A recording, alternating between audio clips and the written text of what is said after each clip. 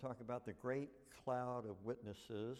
I already asked you, I think it was Sunday night, when you have a favorite Bible character, somebody besides the Lord Jesus, then I asked this question, did they ever mess up? And so tomorrow we're going to talk about that a little bit, and it makes great application for the race that we're in, and we'll look forward to doing that tomorrow. So if you have a ribbon thingy bob, marker, if you would put it in the book of Lamentations. Lamentations chapter 3. If you don't know where Lamentations is, well, I don't know either. So just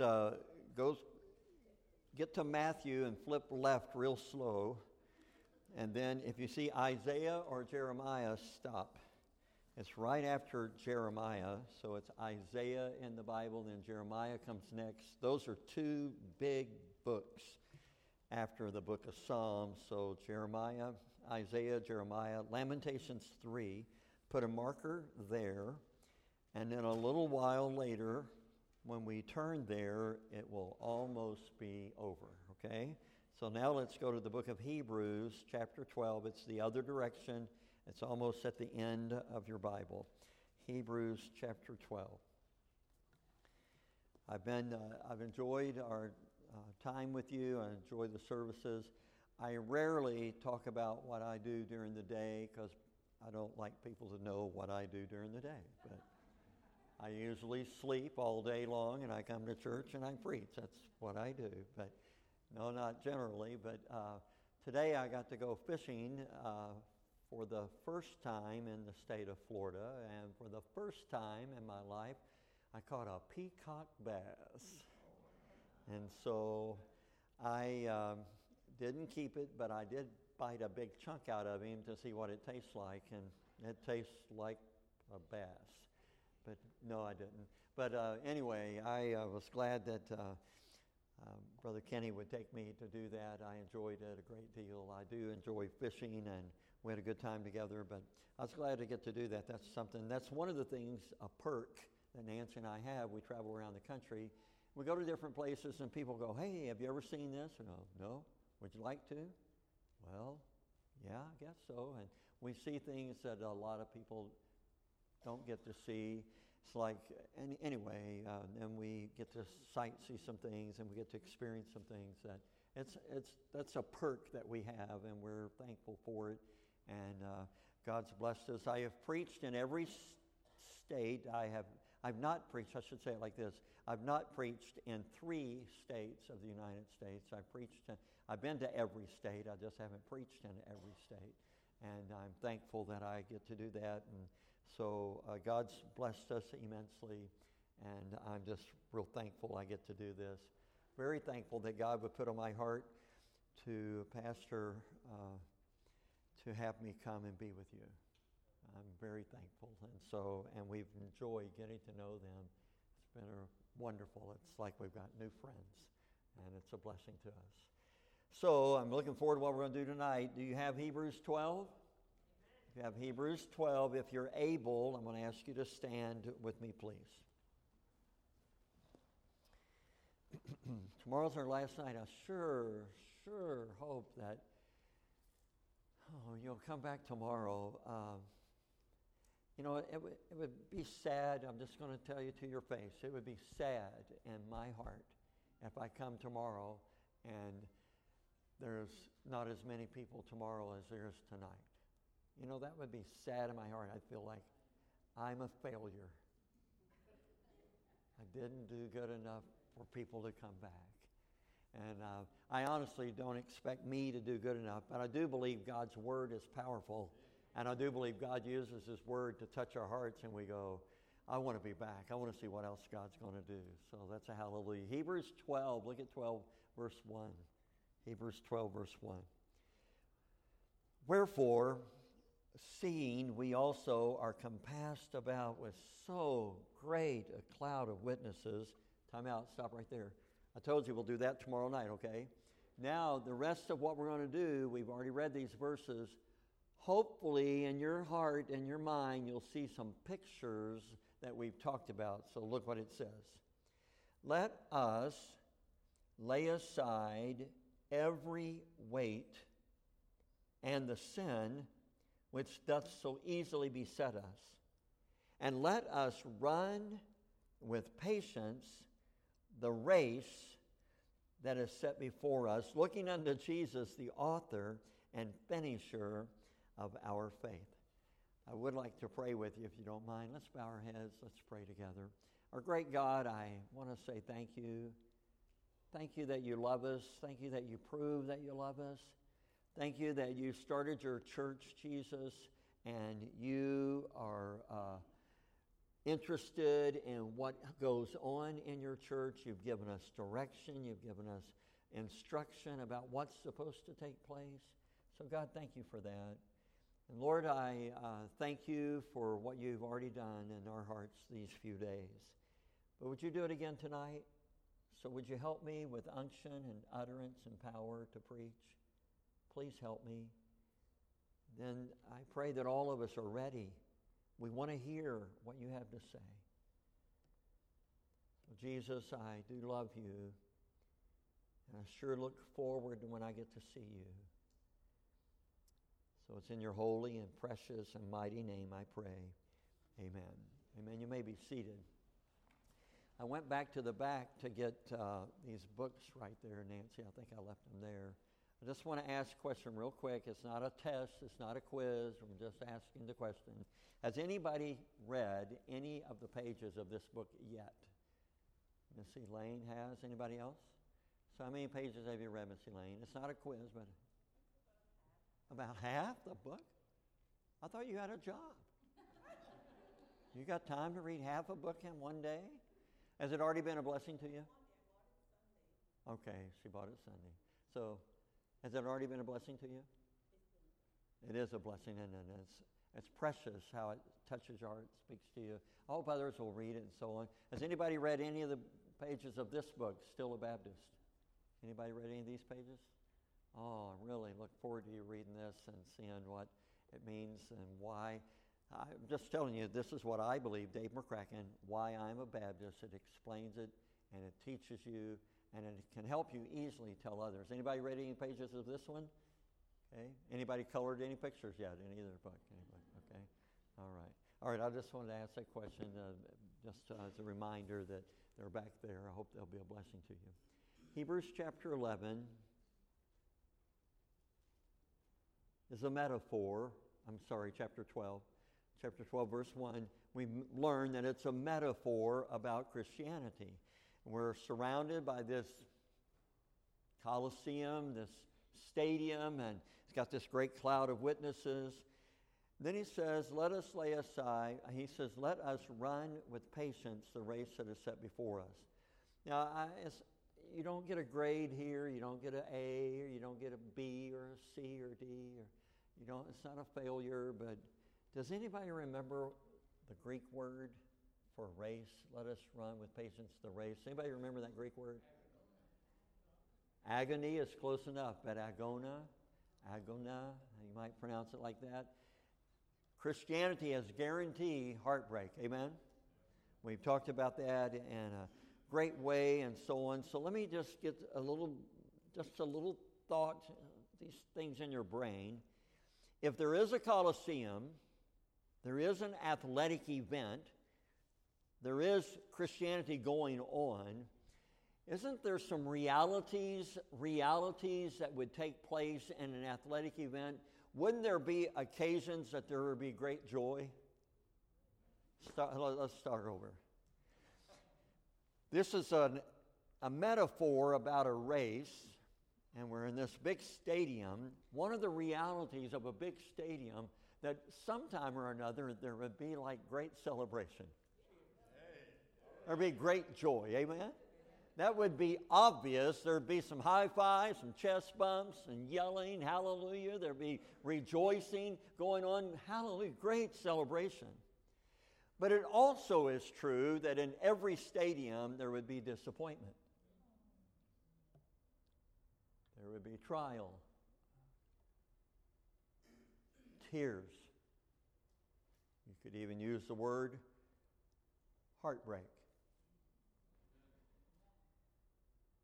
pain.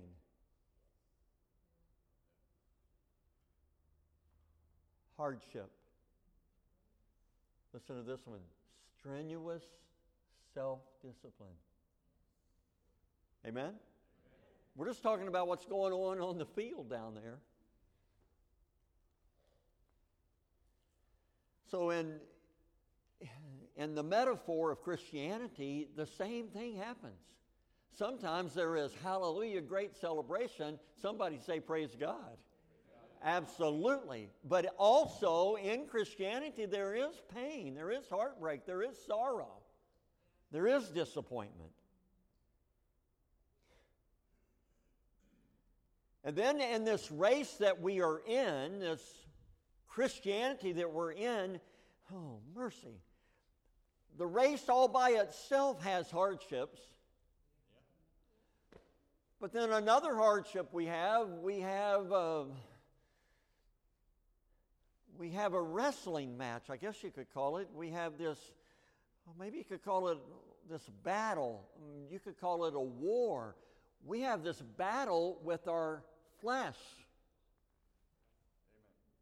I'm in the race, I've got my jersey, I've got the number, and the race is hard enough, but one of the things that are going to happen in the race that will hinder me, that will be a disappointment to me, is me. I have habits. I have wrong habits. I have weaknesses. I have conflict. Do you know what I've learned? If there are two people that live in a house, only two, sometimes there's conflict. I mean, there's only two people.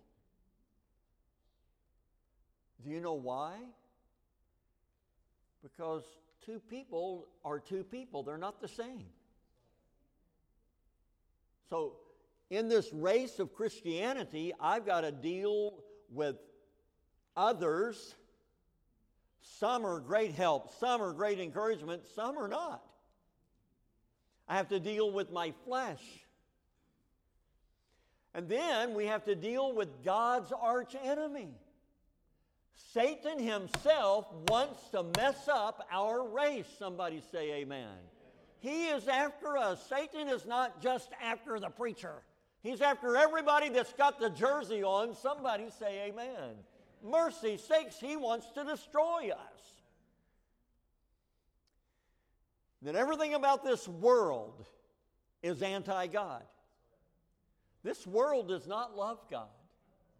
The world, the flesh, and the devil are all arch enemies of God. They are not subject to God. They don't want God. They don't want to surrender. They don't want to yield. And they want to mess up our race. Wow. So, I told you I don't name my sermons, but I give them titles, and I said I called the one last night, Training Rules, and tonight is a continuation of Training Rules. So, we learned that the training we need to run with patience. We did that Sunday night, and we learned that we need to lay aside how many weights? Every weight. Just because it's a weight doesn't mean it's wicked or sinful. Amen? Watch, but if it hinders me from making progress, if it slows me down or it's a blockade to me, even if it's not wicked, it can become a stumbling block, a weight that I must lay aside. Amen? It doesn't control my life. Yeah. And then I talked about sometime the coach has us run in the sand. Does he hate us? No, he loves us. Does he abandon us? No, he carries us. Amen? But he has us in the sand because he loves us, and all he's doing is improving us, strengthening us, and helping us for what's coming next. Amen? And what he's going to do with us. The text says, let us lay aside every weight and the sin that doth so easily beset us. Is everybody with me? Now, I'm a Bible reader. I'm a Bible student. I'm not a scholar, but I do study. I do read. I do try to determine what the Bible says. Listen carefully. Let us lay aside every weight and the sin. Have you ever heard the verse before that Jesus says, I am the way, the truth, and the life. No man cometh to the Father but by me. Have you ever heard that before? How many ways are there? How many truths? Is everybody with me? How many life? I am the way, the truth, the life. Amen. And we make a big deal. He is the, yes. And then you read this verse and it says, let us lay aside every weight and the sin.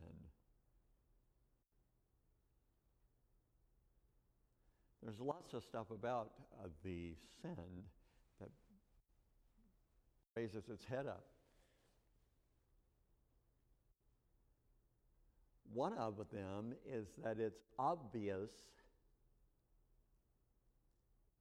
that if you're supposed to lay aside the sin, you know what it is.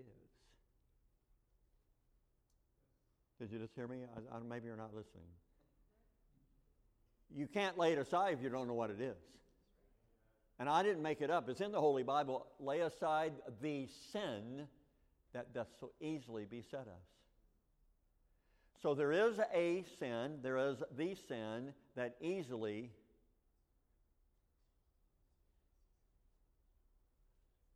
messes with you, besets you, that can mess up your race. Is everybody with me? Don't get bent out of shape here. I'm not the one that wrote it. It's in the Holy Bible. Lay aside the sin that doth so easily beset you. Mercy. I'll just go ahead and be honest with you, folks. That verse bothers me a lot. Because I believe what the Bible says. The Bible says, hey, McCracken, you need to lay aside the sin you know that doth so easily beset you. Amen? Amen? The inference is that you know what the besetting sin is. Oh, mercy. When I preach, I've been preaching for years. It's like I hear people's gears turning in their head going, it's like I can hear your gear turning. And some of you are going, I ain't got no besetting sin. I don't know what it is. You know, if you're married, I could talk to your husband or I could talk to your wife, and they might know what it is. Or your children might know what it is. Or your parent might know what it is. Is anybody hearing me? All right, I've told you the verse bothers me. I'm going to tell you why it bothers me. Because when the Bible says, hey, McCracken, you need to lay aside the besetting sin, the sin that doth, and I'm going, God, I got more than one. You know what I'm talking about? Does anybody else have that problem? I got more than one sin that kicks me around, that drags me down. I wish it were only one. No, I'd be a happy camper. Well, Brother Dave, the Holy Bible just said the besetting sin, so evidently there is one. I know there's one, but I'm telling you, I got more than one. I'm not bragging about it, folks. I'm not bragging about my sin and my carnality and my fleshliness. I'm ashamed about it. But the Lord God knows Dave McCracken has more than one. But he doesn't say, hey, McCracken, you got all that sin in your life. What are you doing? He says, hey, boy, lay aside the besetting sin. What that means is I know what it is. Wait a minute, Brother Dave. You just said you had more than one. I do. Watch. But I know which one right now. It's got its teeth in me. Keeps dragging me down. Keeps pulling at me. Keeps trying to get me to mess up. Is everybody hearing me? No. What am I supposed to do? When I finally admit which one it is, I'm supposed to lay it aside.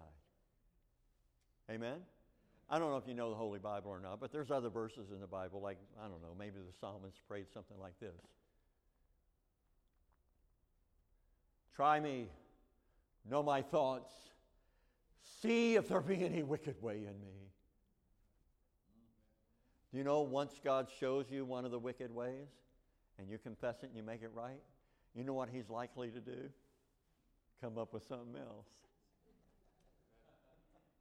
Right now in Dave McCracken's life, there is a besetting sin that has had its teeth in me for some time. And by God's kindness and by God's grace, I have confessed it to him, I have laid it aside, and God has given me victory, and I'm doing mucho bettero. I'm doing good. Amen? And I'm thankful. But as I'm in the race, God is saying, okay, now, McCracken, this is a besetting sin. You turn that up. You put it aside. You're really doing good. But, I think I'll bring up something else. Is everybody hearing me? So which one am I supposed to put aside? The one that he deals with me about, I put it aside, and it probably won't be too much longer that he'll speak to my heart about something else. Is everybody hearing me? So it's a constant, battle in our life that as we're in the race and we're trying to make progress, mercy.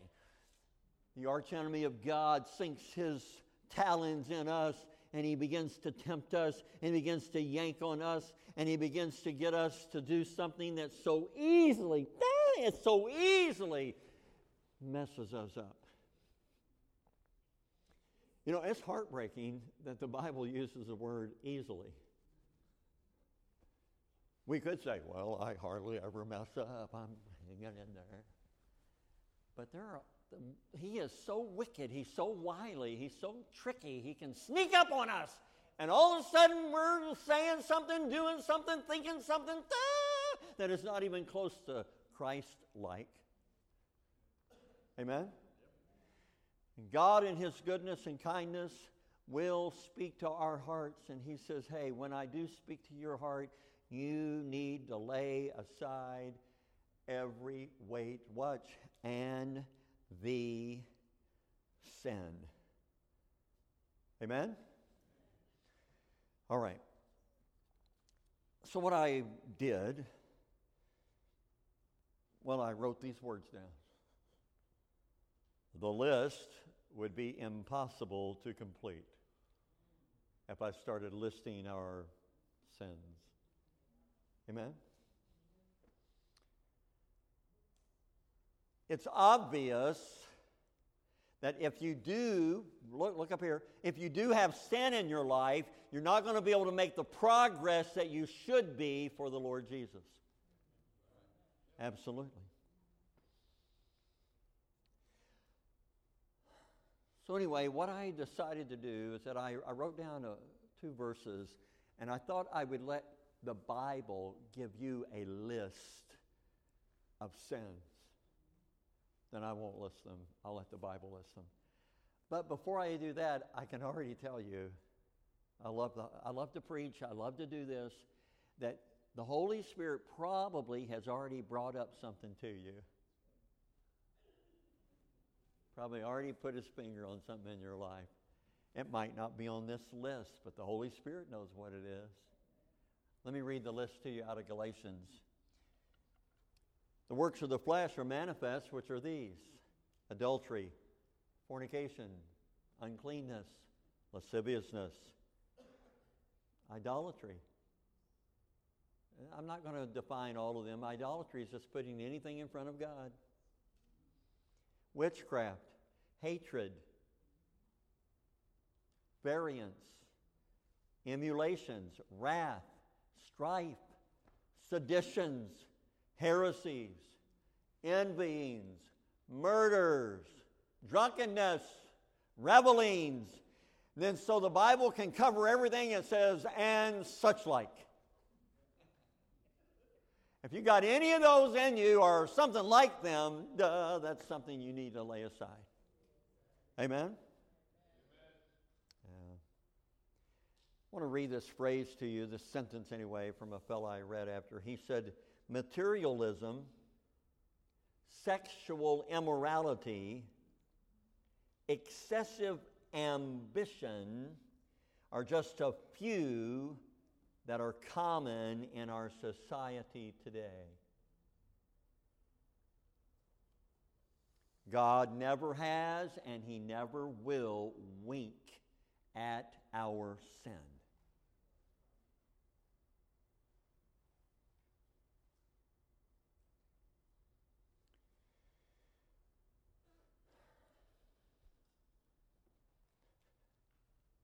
You know what should be a desire in our heart once we get the jersey, once we get the number?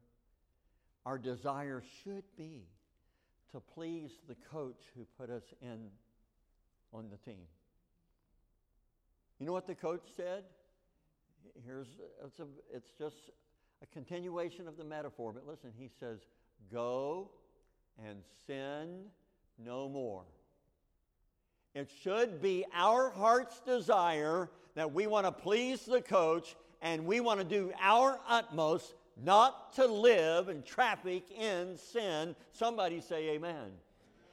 Are we going to be successful? No, not all the way.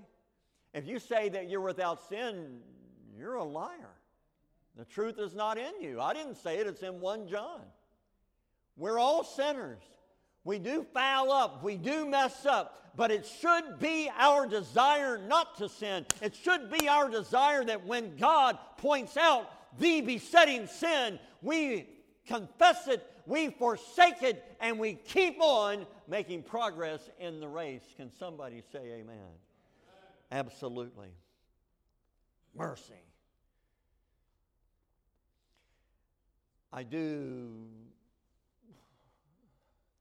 When I read the Bible, when I try to tell people the Bible, when I try to see pictures in my head. I'm sorry, that's my brain. I'm a visual person. If I can see the picture, I can go, whoa, I get it. If I can't see the picture, I'm going, you have to tell me again. I don't know what you mean. Explain it to me.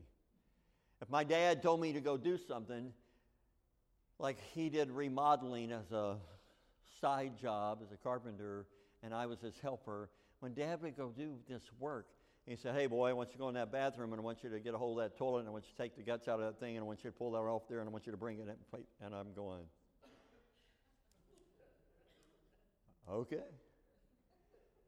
I go in there, and I look at it, and I'm going, I don't have a clue where to start, what to do. I don't know what to do. I go back to him, and I said, Dad, tell me again what you want me to do.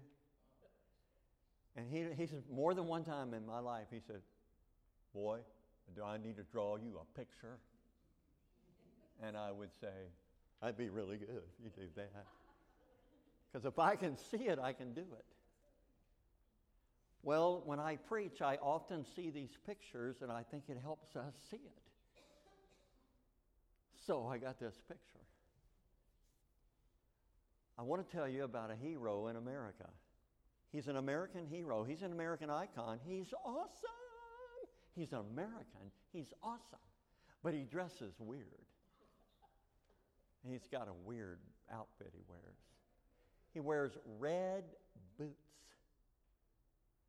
They come up to here. They're laced up. They're red. Weird. He wears blue tights on his legs And actually, it's almost like a one piece. It covers his chest and arms too. It's all dark blue. It's amazing. Red boots and a dark blue outfit that fits him real tight. And then he wears red. They're not underwear, but they're red things. I don't even really know what to call them, but they're just red. And on his chest, he has a gold-looking, almost like a triangle, but like a diamond-shaped thing. It's gold and has a red trim around it, and has one red letter on it. Just one red letter. Does anybody know what that one red letter is? It's an S. And he has a red cape. Anybody know his name? It is Superman! He's awesome. Do you know he's American? He's from Kansas. He's from Kansas. Yes, he is. That's where he grew up. Kansas. He's awesome. I love Superman. He's a great American. He's a hero. Mercy, he can do anything. He can. He's faster than a speeding bullet. Huh? Well, Flash is pretty fast, huh? Superman is amazing. He can fly. He got X-ray vision. You can shoot him and you can't hurt him. He's incredible. I don't know if you know this or not. Some of you might know it. I was shocked when it came out. It's been a number of years ago, but someone came up with this idea for a movie plot that Superman and Batman are going to fight each other. That's insane. Batman can't fly. Superman's awesome. Batman can't beat Superman. That's just ridiculous. But anyway, that's just a side note. Now, wait. There's only one thing that messes up Superman. Just one. It's kind of that little green rock. Anybody know what that green rock is? Say it out loud. It is. It's kryptonite. Don't mess with it. Superman doesn't want to be around it. He won't get around it. Is everybody with me? He stays away from it. When kryptonite gets around him, you know what happens to him? He loses his power. Batman could beat him up if Batman put some kryptonite up there by him. Is everybody with me? He loses all his power and all his strength. The reason I'm telling you this story is that your besetting sin is kryptonite. I don't know what your besetting sin is, but you and God do. It's kryptonite. What are you supposed to do with kryptonite? Stay away from it! Don't get around it.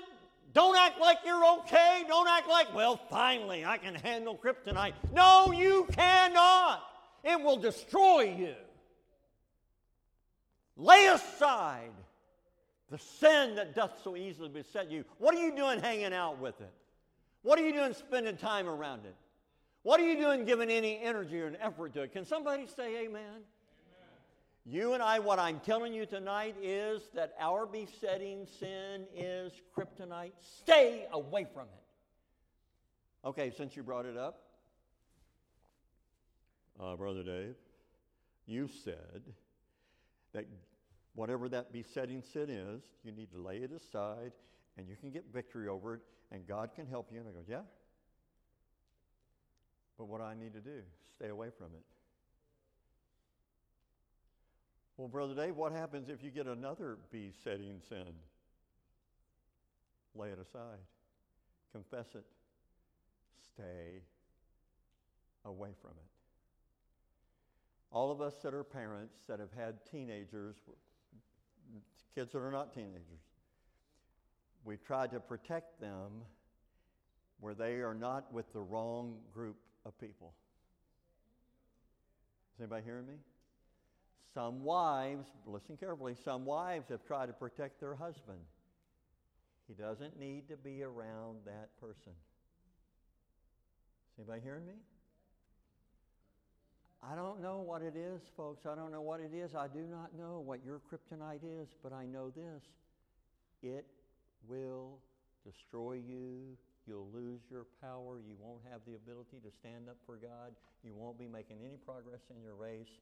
You will be a calamity. Can somebody say amen? Amen. Mercy sakes.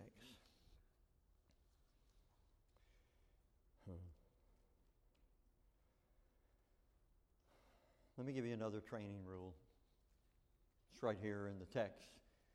We've read it each night. I haven't talked about it. Preachers talked about it each night. I'm glad he did. I love it. Verse 2. Looking unto Jesus, the author and finisher of our faith. Can somebody say amen? I'm supposed to be looking unto Jesus. That is a training rule. If I'm going to make progress in the race, I need to be looking unto Jesus. Somebody say amen. I thought this was fascinating. It says the author and finisher of our faith. Do you know that Jesus is the author of our faith? I don't know if you know what that even means. Oh, yeah, he's the author. He's the one that came up with it. It was his idea. We didn't invent it. The writer of Hebrews did not invent it. The Lord Jesus invented it. When it says the finisher, the author of our faith is talking about our salvation. But it's not just our salvation. Now we are supposed to live the way of faith. Amen? We're supposed to, our Christianity, here's another way to say it, he's the author and finisher of our race. He's the one that came up with it. Ladies and gentlemen, he knows everything about our race. He knows about all the difficulties. He knows about all the agony, all the pain, all the toil, all the calamity. He knows about the sand we're going to run in. He knows about the devil and how the devil's going to try to get a besetting sin in our life and destroy us, mess up our race. He knows all about it. He's not blind. He's not deaf. He's not away on vacation. He's not asleep. He's the author of our faith. That's good enough, but I'll just go ahead and tell you he's also the finisher. That's a hallelujah. Oh, it's so good. I don't have to be the finisher. He is. He already is the finisher. Some of you have seen it. I know Pastor has it around here. I haven't even seen one yet. The little book called Done. We're not doing Christianity. It's already done. He's the finisher of our faith. I used to think that it's my job. I got to finish. No, he's already finished. All I got to do is keep my eyes on him. He's the finisher. Since I'm talking about it, I'll go ahead and tell you. I've been preaching since I was 17 years old. God touched my heart and called me to be a preacher when I was 17. And I just been preaching, trying my best to tell people. But you know, when God called me to preach, I thought this. Now, it took me quite a while to get there, but it was probably after college. But I thought this. All right, I'm glad you're here. But you ain't leaving till you get right with God. I'm going to finish this thing tonight. You're going to get right with God tonight. I'm going to make sure.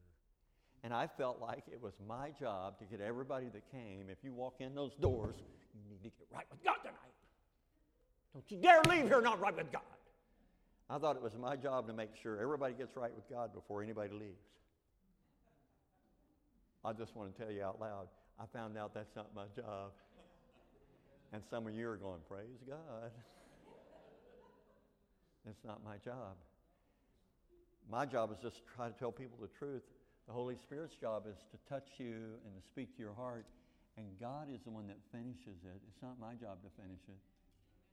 since you brought it up, I've had parents come to me and say, Brother Dave, would you talk to my child, my teenager? Would you help my son? Would you help my daughter? Would you help them? Because I want them to get right with God. And would you tell, I've been trying so hard to try to get them right with God, and I'm trying, but it's not working. Would you get them right with God? I said, it's not my job to get them right with God. It's not your job to get them right with God. That's God's job.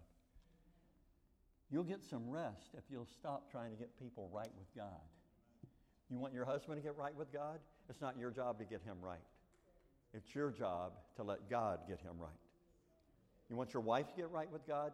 It's not your job. It's not your job to get your teenager right with God. It's your job to let God get them right with God. Amen. He's the finisher. We're supposed to trust him. It's complete. No, this is so much fun. Looking unto Jesus, the author and finisher of our faith. I'm almost done. We're getting close to Lamentations. Hang on. I'm in the race. What am I supposed to do? I'm supposed to be looking unto Jesus. Amen? I'm supposed to be running. There's no doubt about it. But where am I supposed to be looking? Jesus. Do you know how many people do? You want to know how many people run? They run like this. Woo. I am looking good. I'm probably the best Christian this church has ever had. They are so glad to have someone like me. Do you know how many people in Christianity are looking at themselves thinking they're awesome? They're thinking, I know this church is glad that I go here because I am a prayer warrior. I am a soul winner. I love the preacher.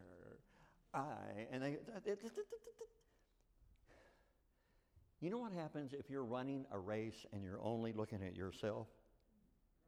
You're going to crash and chip a tooth, break a leg. It's going to be a mess. Get your eyes off yourself.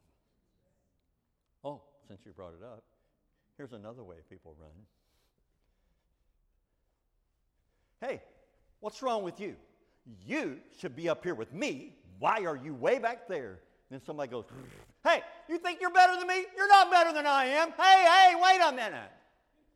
And they got their eyes on everybody around them instead of on Jesus. And you worry and you're a crybaby about what other people are doing. Get your eyes off of other people. Get your eyes on Jesus.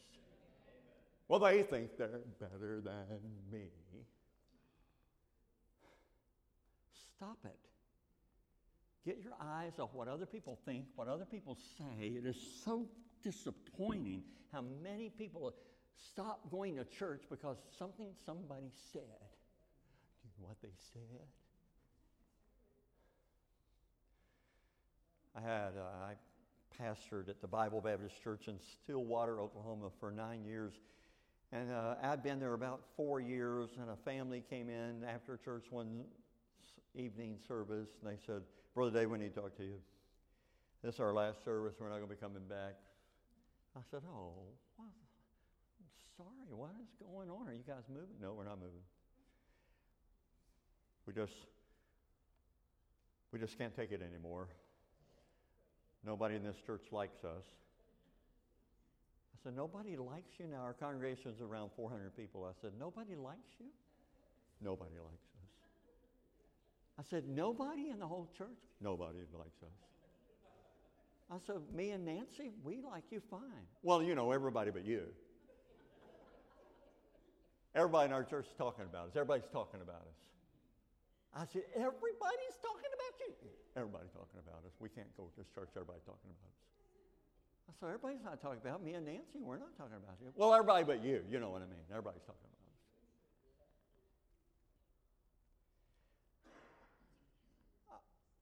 I'll just go ahead and tell you, I told them I felt like I wanted to be everybody's pastor in our town of Stillwater, Oklahoma, 25,000 people. I want to be everybody's pastor, but God taught me a long time ago that I'm not going to be everybody's pastor no matter how bad I wanted to be. And I said, I'm sorry. But I did also say to them, I said, I think you're a little mixed up about everybody talking about you. I think you're thinking too highly of yourself. You think everybody's talking about you. I'm just telling you, everybody's not talking about you because most people in this church don't even care about you. They wouldn't waste their time talking about you. Oh no, everybody hates us. No, everybody's not talking about you. Everybody doesn't hate you. But your attitude and the way you present yourself, people don't want to be around you. Is anybody hearing me? This is so valuable. Here's what I've learned. I've been doing this a long time. I've been in the ministry for 48 years. Unbelievable.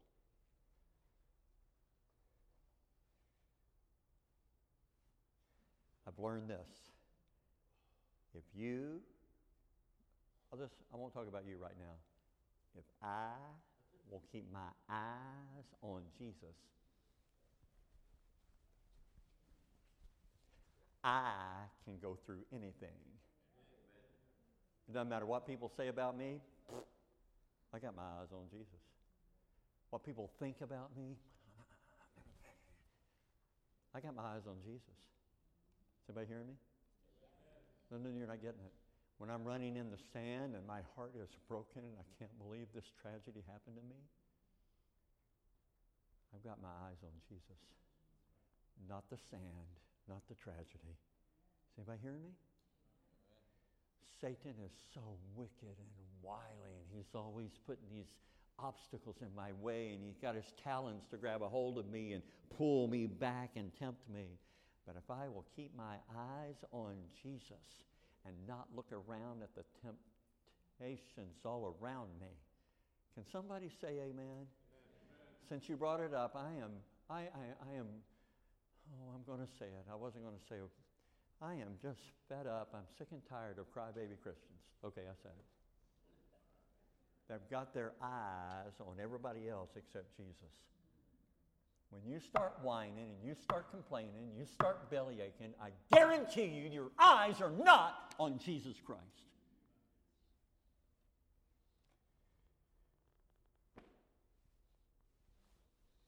Said it. I guess I'll go ahead and let you guys know I'm not a pastor of a church. I'm not good at counseling people.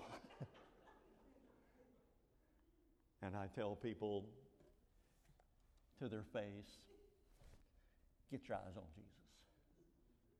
And some people don't want anybody to be that blunt. And if, I'm not a pastor. I used to. I don't know that God would ever want me to pastor again. I'd try. But I think he just wants me to go around and yell at people. And try to help them get their eyes on Jesus.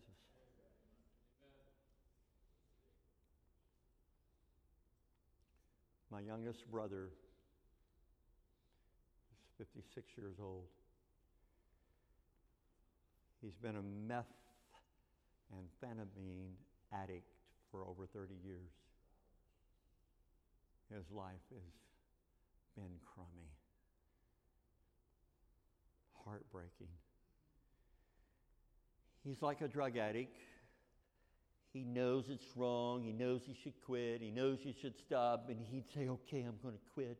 And he'd do good. And he's going to go to church. He's going to read the Bible. We're going to have Bible studies. And then, and he'd do good again. Is everybody with me? 30 years of it.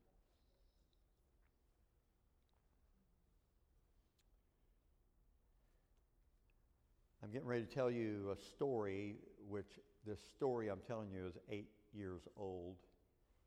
Before I tell you the story, I want to go ahead and rejoice. My youngest brother's name is Tim or Timmy. He's been clean for 27 months. He's been doing right for 27 months. That's the longest he's gone since 30 years ago.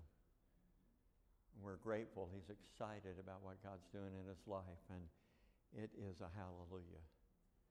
But back up 9 years ago, my dad died, and my baby brother and my dad were real good buddies and friends, and my dad liked to fish and hunt, and my youngest brother is a fisherman and a hunter, and they did things together. But when Dad died, it just ripped my brother's heart out. You know, he's a drug addict, but it ripped his heart out.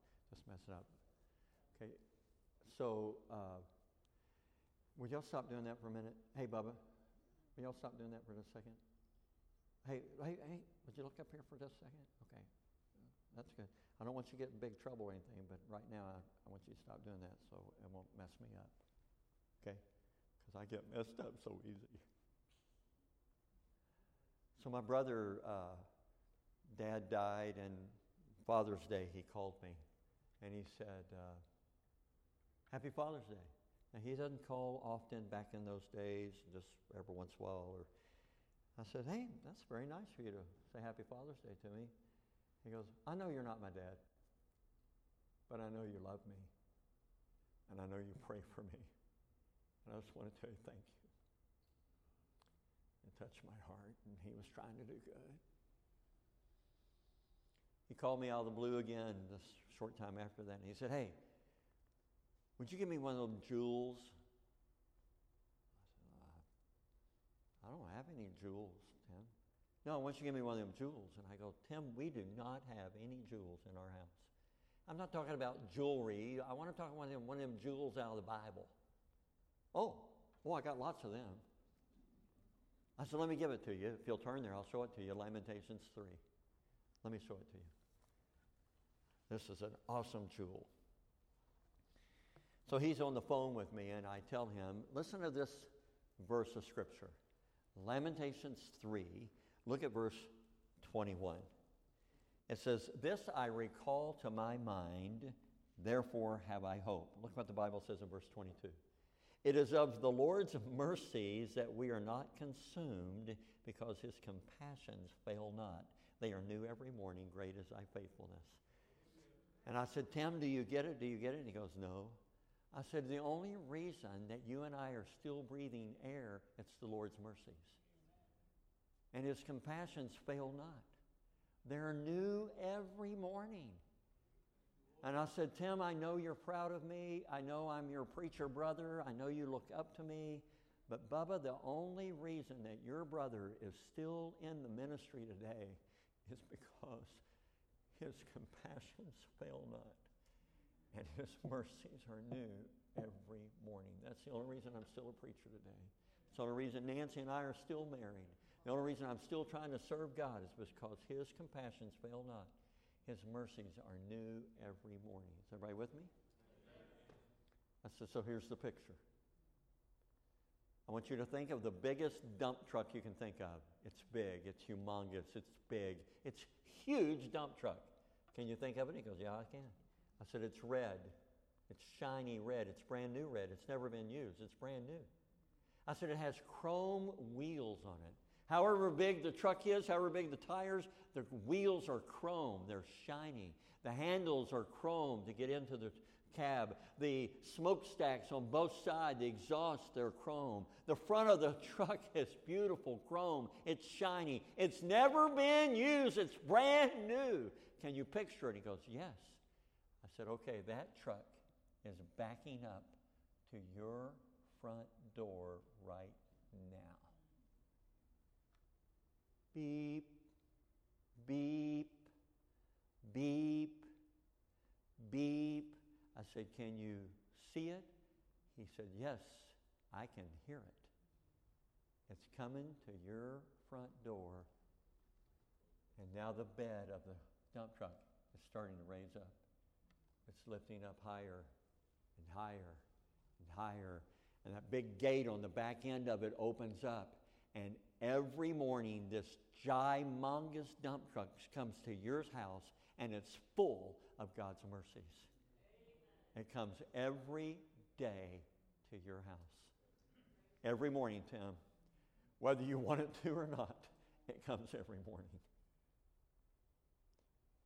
The only reason your brother is still in the ministry is because that big dump truck comes to my house every morning, too. It's for everybody. Ladies and gentlemen, I'm telling you right now, every one of us in here have fouled up, we've messed up, we have besetting sin. But that dump truck comes to your house too. It comes to your front door. It's a big truck, and it's full. Every day it's a brand new truck. It's new every morning, and it's full of God's mercies.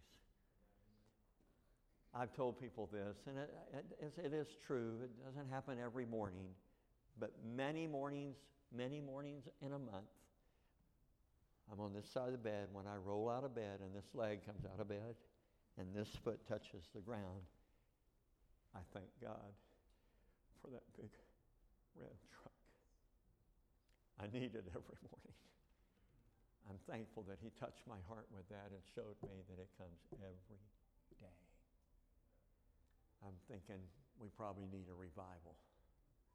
We need a revival that has a heart of gratitude toward the big red truck.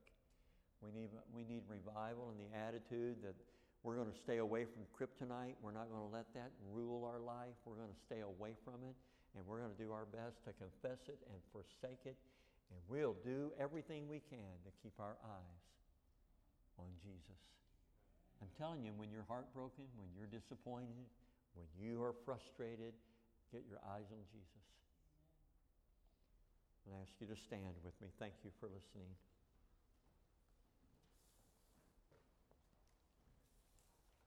Let's bow our heads for prayer, please. Our great God, I come to you again. I just want to say thank you very much. Thank you that you love us. Thank you for the truth of the Bible. It's so good.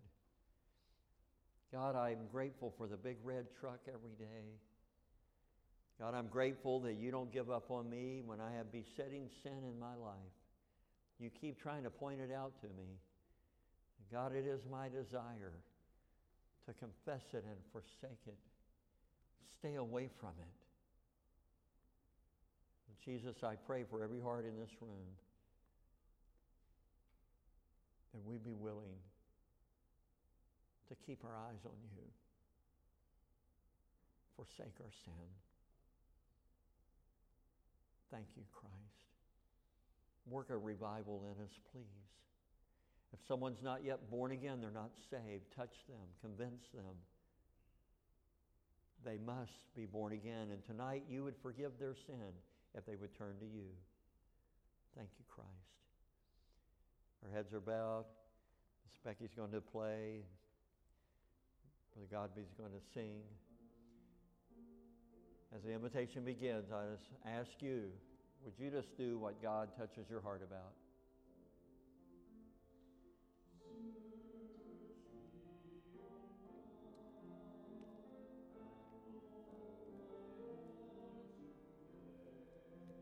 Amen.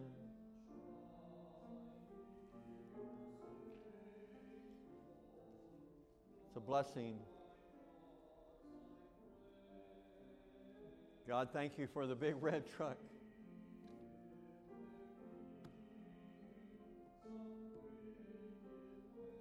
God, forgive me for taking my eyes off of you, Jesus. I'm sorry.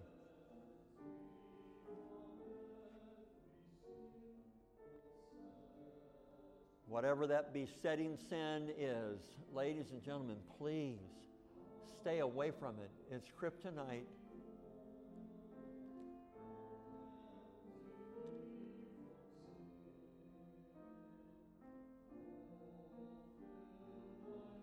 Amen.